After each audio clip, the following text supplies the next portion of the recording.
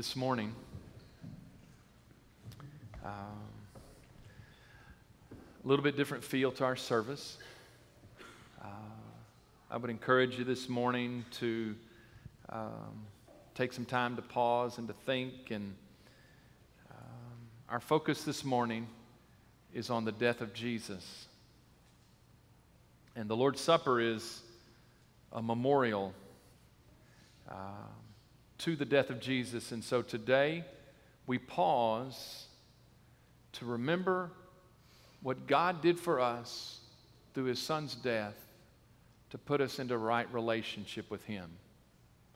This morning is a time for us to pause and to remember the sacrifice that Jesus made and the difference that it makes in our lives. This week as a nation, we have also spent a day of remembrance. On Tuesday was the 17th anniversary of 9/11. It's hard to watch those videos, even 17 years later, and to think of almost 3,000 people that died that day and the ripple effect that it's caused in our lives. I thought of the memorials this week, obviously at Ground Zero in New York City, in the fields outside of Shanksville, Pennsylvania, also at the Pentagon outside of Washington, D.C.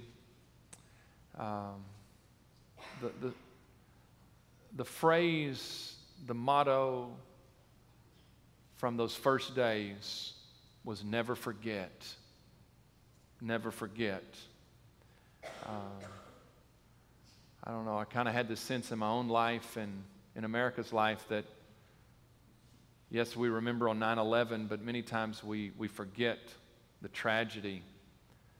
I have the same sense about the death of Jesus. My fear in my own life and in your lives is that we say the little phrases, and the phrases I'll talk about later.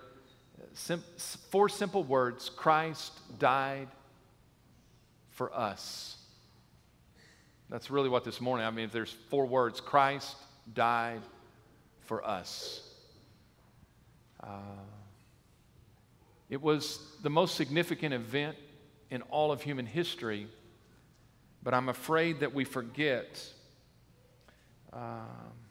It almost, I'll be honest with you, it almost even seems trite to me today to focus on those 4 simple words: Christ died for us. Because we kind of say those things and it's just like, yeah, I understand. Jesus died on the cross for my sins. I don't know if Jesus had a sense of that when He met with His disciples, but really the motto for the Lord's Supper is never forget. Never forget what it cost Jesus for your salvation. The works of redemption in the cross started centuries before Jesus was crucified.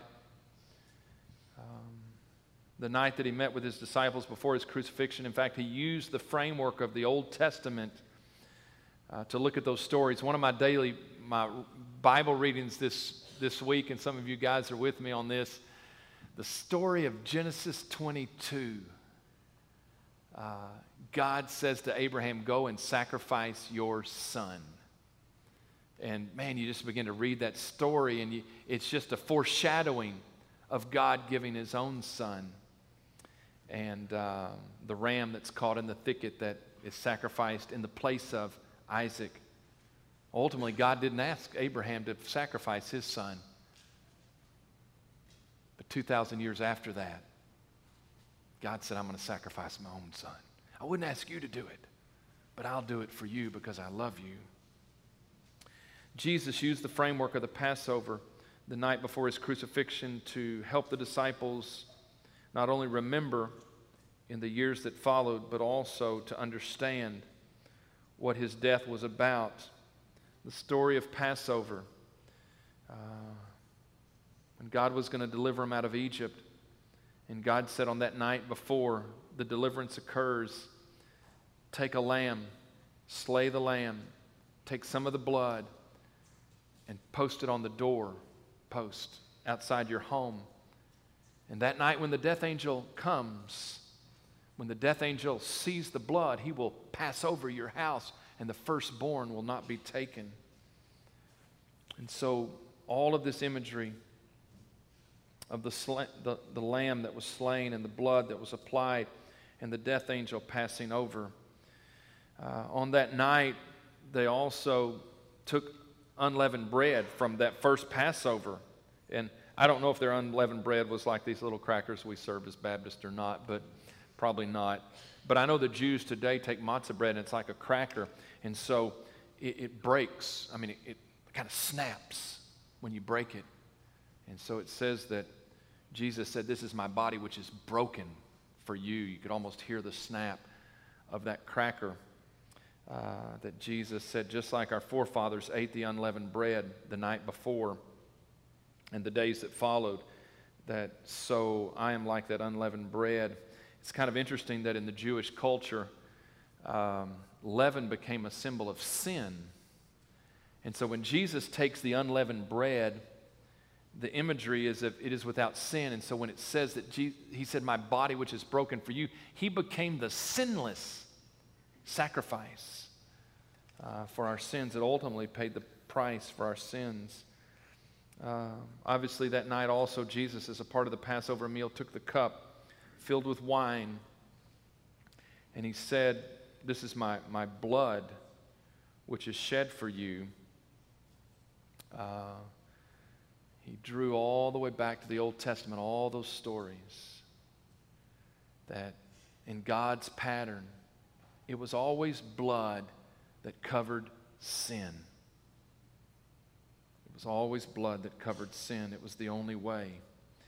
Paul speaks about these things in 1 Corinthians 11, and he says, For I received from the Lord that which I also delivered to you, that the Lord Jesus, on the same night in which he was betrayed, took bread, and when he had given thanks, he broke it and said, Take, eat, this is my body which is broken for you. Do this in remembrance of me. In the same manner, he also took the cup after supper, saying, This cup is the new covenant in my blood. This do as often as you drink it in remembrance of me.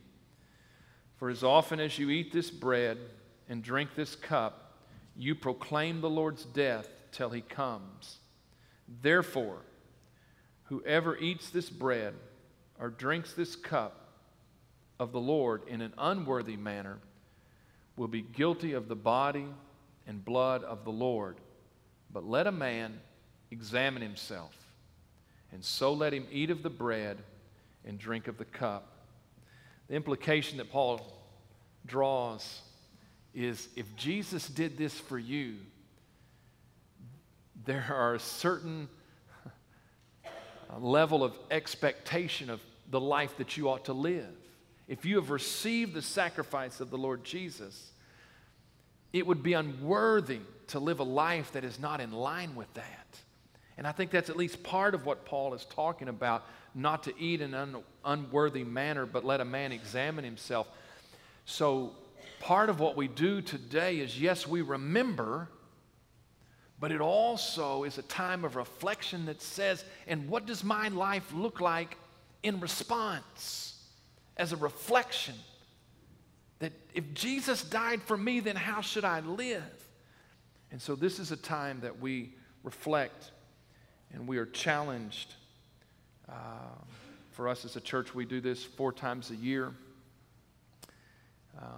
Hopefully there's other times that we examine where we are.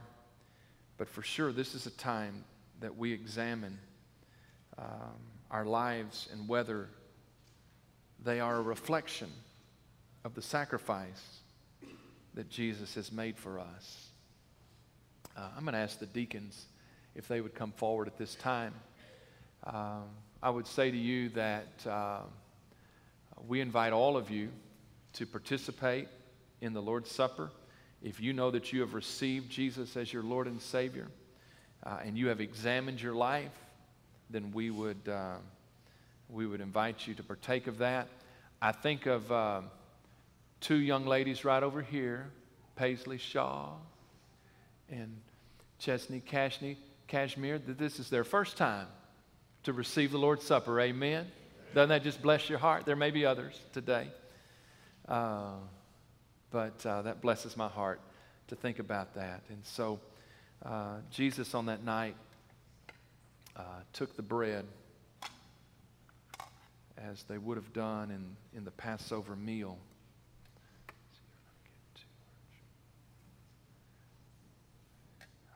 The unleavened bread. And he said, "This is my body, which is broken for you." Brother Gary, would you lead us in prayer? Father, we just thank you for your love, God, and your grace. God, we pray that as we reflect on this time, God, that you'll speak to us, God. You'll give us clarity, God, of who you are in our lives, Father. We thank you just for the sacrifice of your body. And God, we thank you for loving us the way you do. In your name we pray. Amen.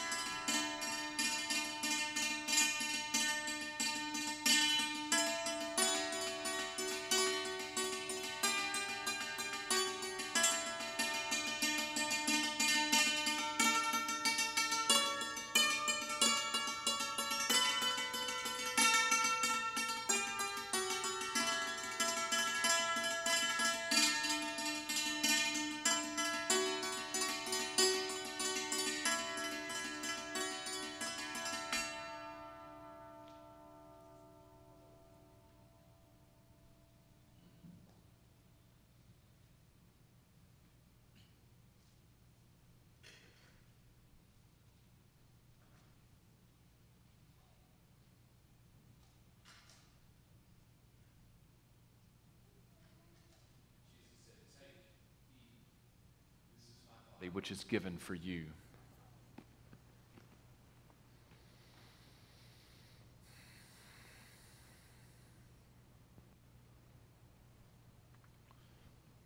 The story of redemption would always involve the blood. And so that night, actually in the Passover meal, there were a number of cups. But this was the last cup, the cup of redemption. And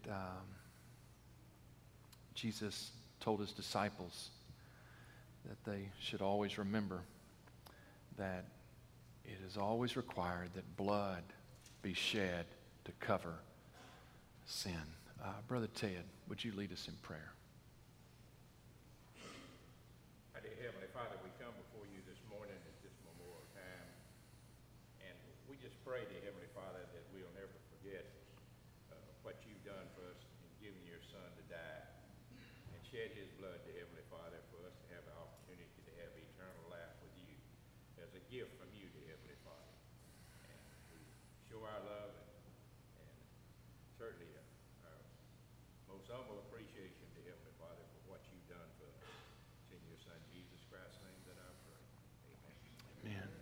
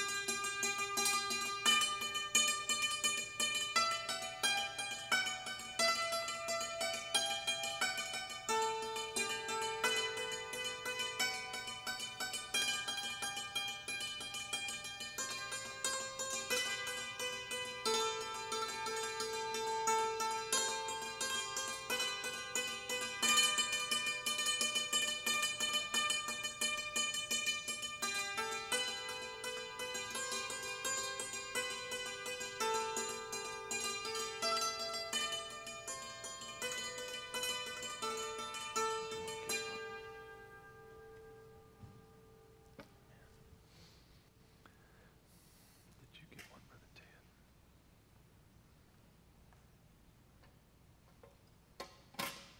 Sorry. Did you get one, Sarah?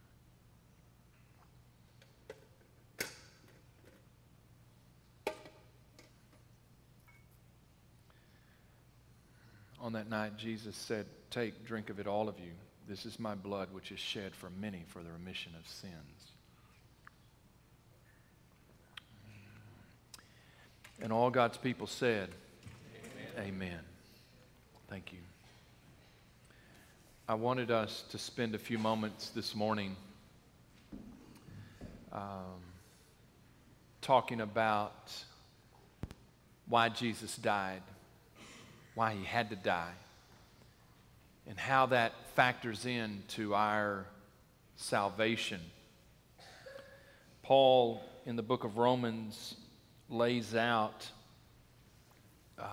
how a person is saved, what it means to be saved, what it is that God does.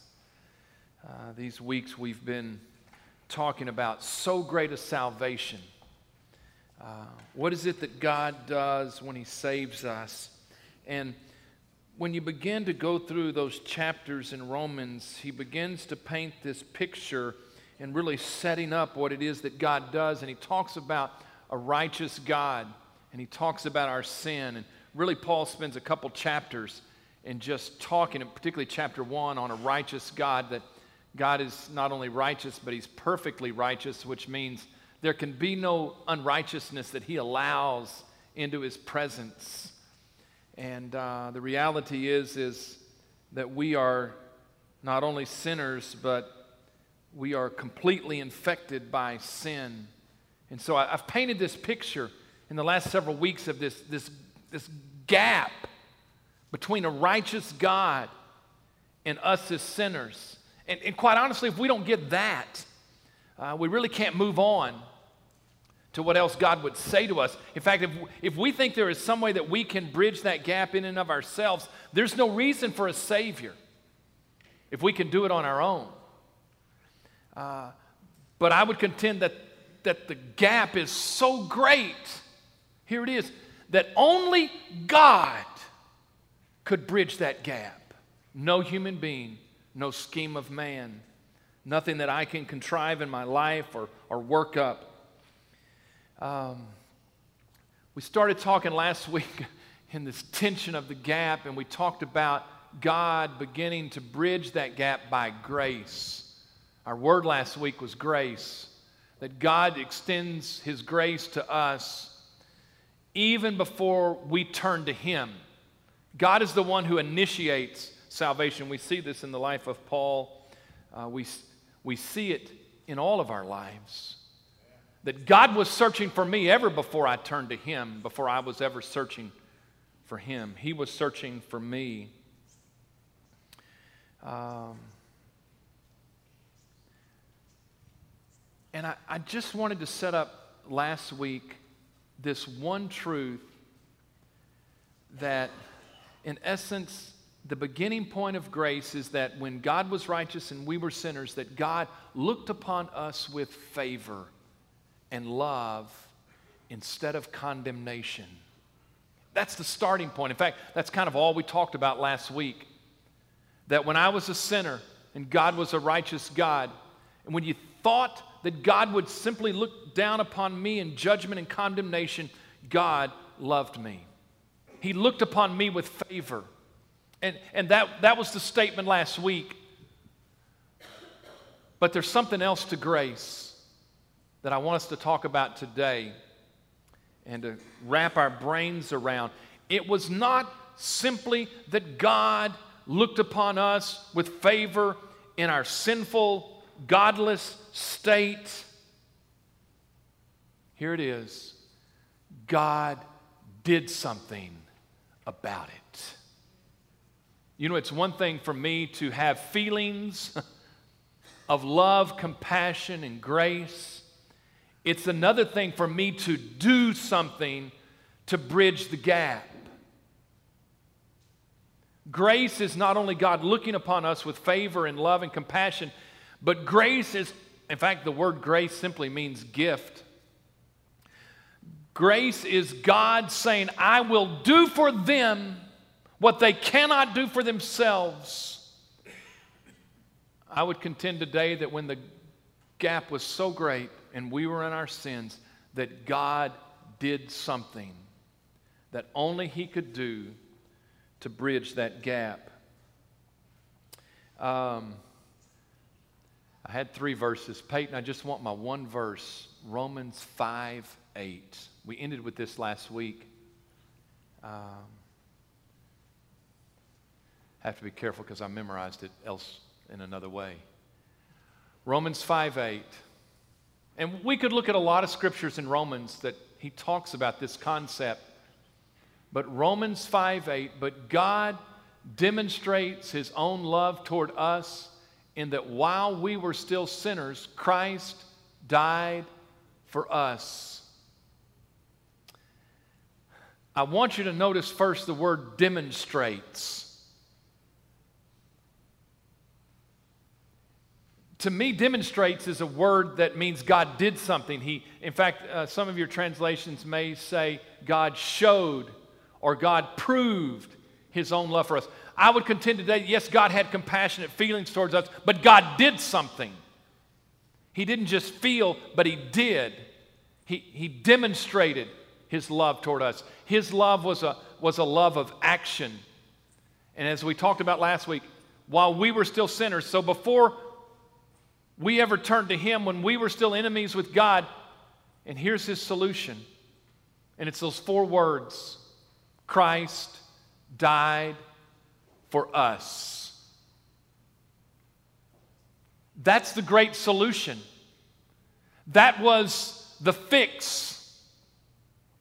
That was God's means of salvation. When we looked at our great gap between us and we could not bridge that gap, I want you to understand this. God cannot just ignore or look past our sin. God cannot just go, well, bless their hearts. They're trying. They're doing pretty good. It's all right. Well, I'm just going to let them slide on this. It's not just that God is righteous. God is perfectly righteous. He cannot condone, look past, or ignore any unrighteousness. There will be no unrighteousness in heaven. And here's the thing, though. We didn't possess the ability to bridge the gap. How is it that God, as the righteous judge, can have a person come before Him who's a sinner? How can He not judge that person? Quite honestly, from a human perspective, we don't understand. There's no way out of this situation. He is a perfectly righteous judge. We are complete sinners. God cannot look past our sin. How? What is the fix? What is the solution? How? Christ died for us. God looked at the situation and He said, the only solution that satisfies my righteousness and deals with their sinful state is for me to come and die for them. And I know if you've been in church all your life, you say these little phrases, Christ died for us. I'm afraid it becomes a little trite or trivial to us. And we don't realize that we had no way out and that God paid the ultimate sacrifice for us. Christ died for us. Christ. The solution was personal because it required that God's Son die. It was personal. God was saying, if I don't fix this, there is no other way out of this. I have to fix it. All sin is ultimately against God. And I know we sin against one another, but even when we sin against one another, it is a violation of the standards of a righteous God. All sin is against God. Ultimately, God was the only one who could fix our state. We as ungodly, sinful people, we're in a spiritual state. We can't fix it. There's no way. We can't simply just do better. We can't fix it. But sin is against God. And He was ultimately the only one who could fix it.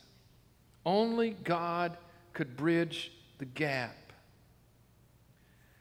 The way He bridged the gap, Christ died. When we deserved death, Christ came and sacrificially died on the cross, which He did hours after the Lord's Supper that we've just celebrated.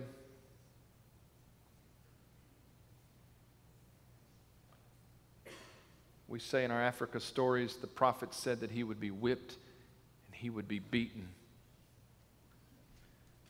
Christ not only died on the cross, He suffered on the cross.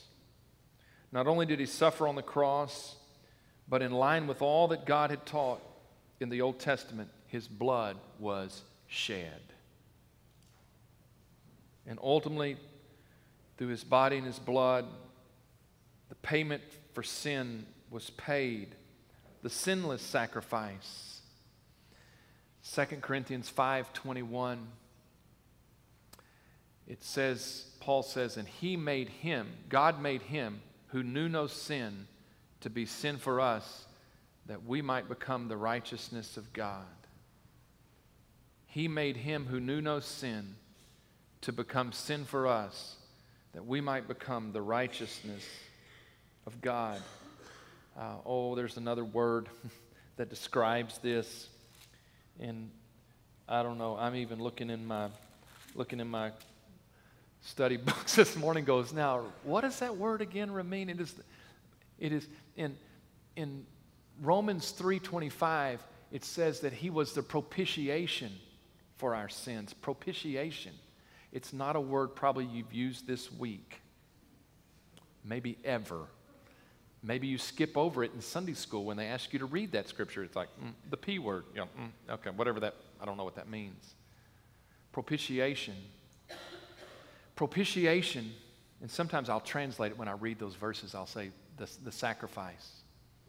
Propitiation is what satisfies a holy God, what appeases God, which pays, or actually the Old Testament word is a word that means to cover.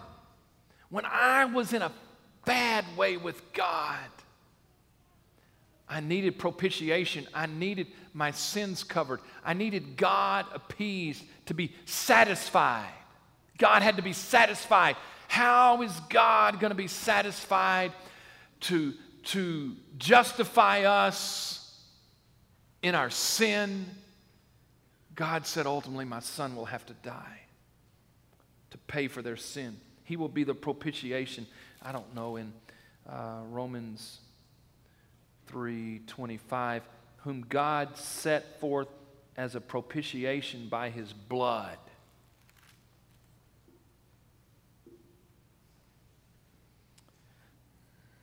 First John 4:10, in this is love, not that we loved God, but that God loved us and sent his Son to be the propitiation, the covering, the appeasement, that which satisfies our sin. Only God could look at the situation and come up with a solution. I'm telling you today, it is a solution that can be expressed in 4 words: Christ died for us. And it's so simple, maybe it's become trite to us. It's so simple, it's a truth that I have to talk to when I talk to children, and children grasp it. Christ paid the penalty for my sin. He died for me. He was my sacrifice. Even a child can understand that, because it's that third word, which is, it says Christ died for. It's a preposition that means on behalf of. Christ died on behalf of us. Almost the sense of substitute in the place of. He died in my place. It's the same word that's used because Paul has already expressed this in verse 6 of Romans 5 when he says, for when we were still without strength, in due time Christ died for the ungodly, on behalf of, in place of, as a substitute. But here's what it comes down to today. It's that final word, us. It's not that Jesus died for some plan, program, scheme, fix, or even the general sense Jesus died for salvation. No, Jesus died for us. That's what Paul says. And all of a sudden it becomes personal. No, but this is true. Jesus died for you. He did. Paul realized that. Paul didn't say Christ died for you. That would have been true too. No, it was personal to Paul. Christ died for us. Paul meant you and me. I don't know when Paul kind of came to this conclusion, but I know that when we get record of Paul preaching, he's talking about the death, the crucifixion, the sacrifice of Jesus that was the ultimate plan and solution for God. I know he would say to the Corinthians in 1 Corinthians, I think 1:23, he would say, we preach Christ crucified. That's the way he summarized his message, that Christ died for you. I thought of that scripture in Galatians 3:1, and he's kind of chastising the Galatians, but anyhow, he says, O foolish Galatians, who has bewitched you that you should not obey the truth? And here's the phrase, before whose eyes Jesus Christ was clearly portrayed among you as crucified. Paul said, I talked and I preached and I taught. Christ died for you. It was clearly portrayed before your eyes that Christ died for your sins. For Paul, it was personal. For me and for you, it is also personal. Christ died for you. I want you to understand, it was the final sacrifice. There's not another sacrifice. All through the Old Testament, all those animals died. Jesus Christ came. No, that's it. Do you know why? Because he was the perfect Lamb of God. In God's scheme of things, because Jesus was perfect, his death paid for all of our sins and for all the people of all time. His sacrifice was final. It was complete. There is no sin. He died for all sins. Salvation, the payment for sin, is complete. And I know, this is offensive to some people. It's fine with me because it's not my words, it's God's words. The blood of Jesus cleanses us from all sin. God doesn't need your help to take away your sins. In fact, you can't do anything. We couldn't do anything. That's why Jesus had to come and die. It was complete. It's all done. Everything's taken care of. And the other thing is that his death is the only way. And I want to end with this. If God did that, went to that extent to pay for your sins, for us to look for another route to get there is offensive to the sacrifice that God has provided. No, it has to be completely in. That the only thing I trust is in Jesus' blood, his sacrifice. It's what the title of my sermons come from Hebrews 2:3. How shall we escape if we neglect so great a salvation? How will we ever be saved if we walk away from the one way that God provided? Christ died for us. Final, complete, exclusive, once for all, the only way. Brother Shane's going to come. I'm going to ask you to stand this morning. But let me say this, and I'll be at the front, Byron will be at the front. You can come to the altar. Jesus died for you. The question is, what is your response? If he loved you that much, if he went to that extent, what has been your response to him? To ignore it, to walk away, to look for some other route? is offensive to a holy God who said this is the only way I could ever come up with, that I'm going to have to come myself and give my own life for you. And my question to you, each one in this room, what have you done with that? And how shall you escape or I escape if I neglect or you escape so great a salvation that God would love me that much and go to all that extent? It requires a response. Today is your day to simply say, I surrender my own pursuit to be made right with you. I acknowledge my sin and that you are a righteous God. And the only way I can come to you is through your Son, and I just surrender to that. And I ask, in childlike faith, Jesus, would you apply your blood to my life? So someday when the death angel comes, he will pass over when he sees the blood of the only and perfect Lamb of God. So this morning we invite you to come as the cross calls for a response from us.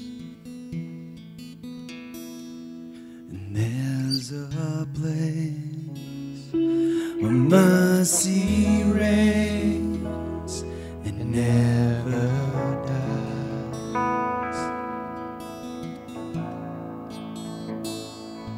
And there's a place where streams of grace flow deep and wide,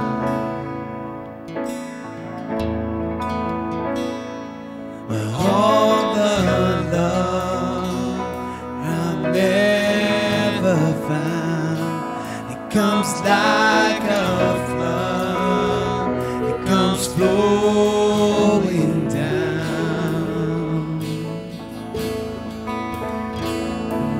At the cross, I surrender my life. I'm in all of you. I'm in all of you. Where your love ran red and my sin washed white. I owe all to you. I owe all to you, Jesus.